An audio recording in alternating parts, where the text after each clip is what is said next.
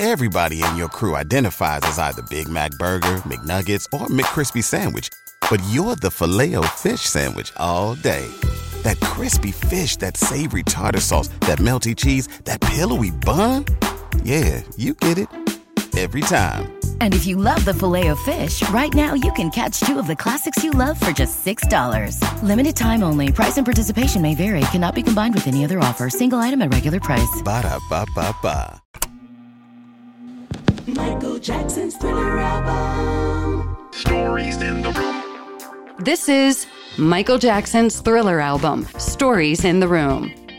Join film composer Anthony Marinelli, who programmed synthesizers for 7 songs on Thriller, and A&R veteran film producer Stephen Ray, who assisted Quincy Jones and was in the studio every day with Quincy and Michael.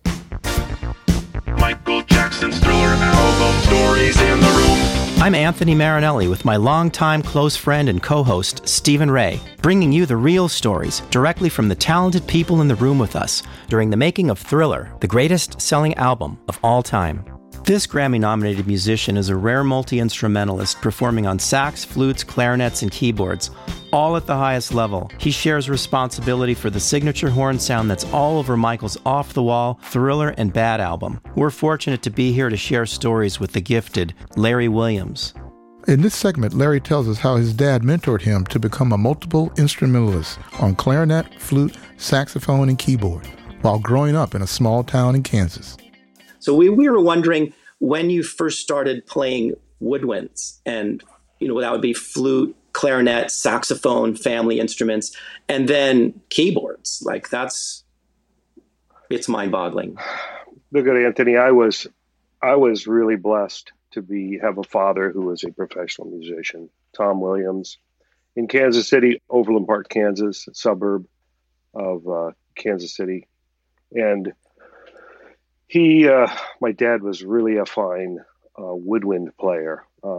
He was the tenor sax man in town, first call for all the shows. And so he started me on clarinet when I was 6 or 7. I think it was probably 7. Because I wanted to play saxophone. And he said, well, you're going to start on clarinet because that's a great way into you learn the clarinet. And a lot of woodwind players do that. I took to it pretty quickly. He taught me for a while, and I got pretty good fast. I could read a lot of stuff after a few years. I was lucky enough to have pretty advanced music programs at all levels of schooling I went to. My high school was very advanced musically. We had orchestra band, the traditional band, marching band, which I did all that stuff. We had, jazz outside of school. I led the jazz band. My brother did first. My older brother plays the same woodwinds and piano. So, like I say, I got the passion. I saw my dad stand up and play a solo, and my jaw dropped. I couldn't believe that. First of all, he could do that. He was my hero to the end. He still is my hero in many ways. So I had to sometimes beg him for lessons because he was so busy trying to make a living with 3 kids in middle-class Kansas. That's like he was doing 3 jobs at once, teaching 60 students after school, through the school year. And then through the summer, he would teach a lot too, and playing jobs at night. Sometimes he was selling liquor. He was selling furniture, all kinds of things to give us a really nice middle-class existence. I mean, we weren't struggling. We were really blessed in a small house. And, I look back at that. But he knew, and he was plugged into the town, obviously, and all the top musicians. He had played with the symphony as an extra on saxophones and stuff. And so eventually he sent me, after maybe by the time I was in junior high, getting to high school, to the best clarinet teacher in town, the first in the Kansas City Philharmonic. But before that, I started playing alto sax. He brought an alto sax home. I think he got in a parking lot from some guy for $100, which Dave Sanborn borrowed and didn't give back for like 6 months. Oh. That mother so no. Had a sound. Dave and I are good friends. Must have had a sound to it. It was a great instrument. It still is. I still have it. That's a whole story. And Dave has apologized so many times that it's become a running joke with us. Like, he was not in his right mind, nor was I probably at the time. But I digress. So I started playing saxophone, which is my real love. But clarinet, I was advanced enough to win some competitions by high school. I was the first clarinetist. There weren't as many outlets. Actually at 10, I started playing saxophone with my brother's band, which was we played at the Mormon church on New Year's. What could be safer? My dad said that this is a good 10-year-old, and they loved us. We could play In the Mood and all that stuff, by 10. So I was making money at 10 playing music. I thought, gee, this is pretty cool. I mean, the thought was, I didn't have the thought that I'm going to do this for the rest of my life at that time, but I knew this started to become pretty much my identity. I really loved sports, and I was good at baseball, but I was one of the smaller kids. I didn't grow till after high school, actually.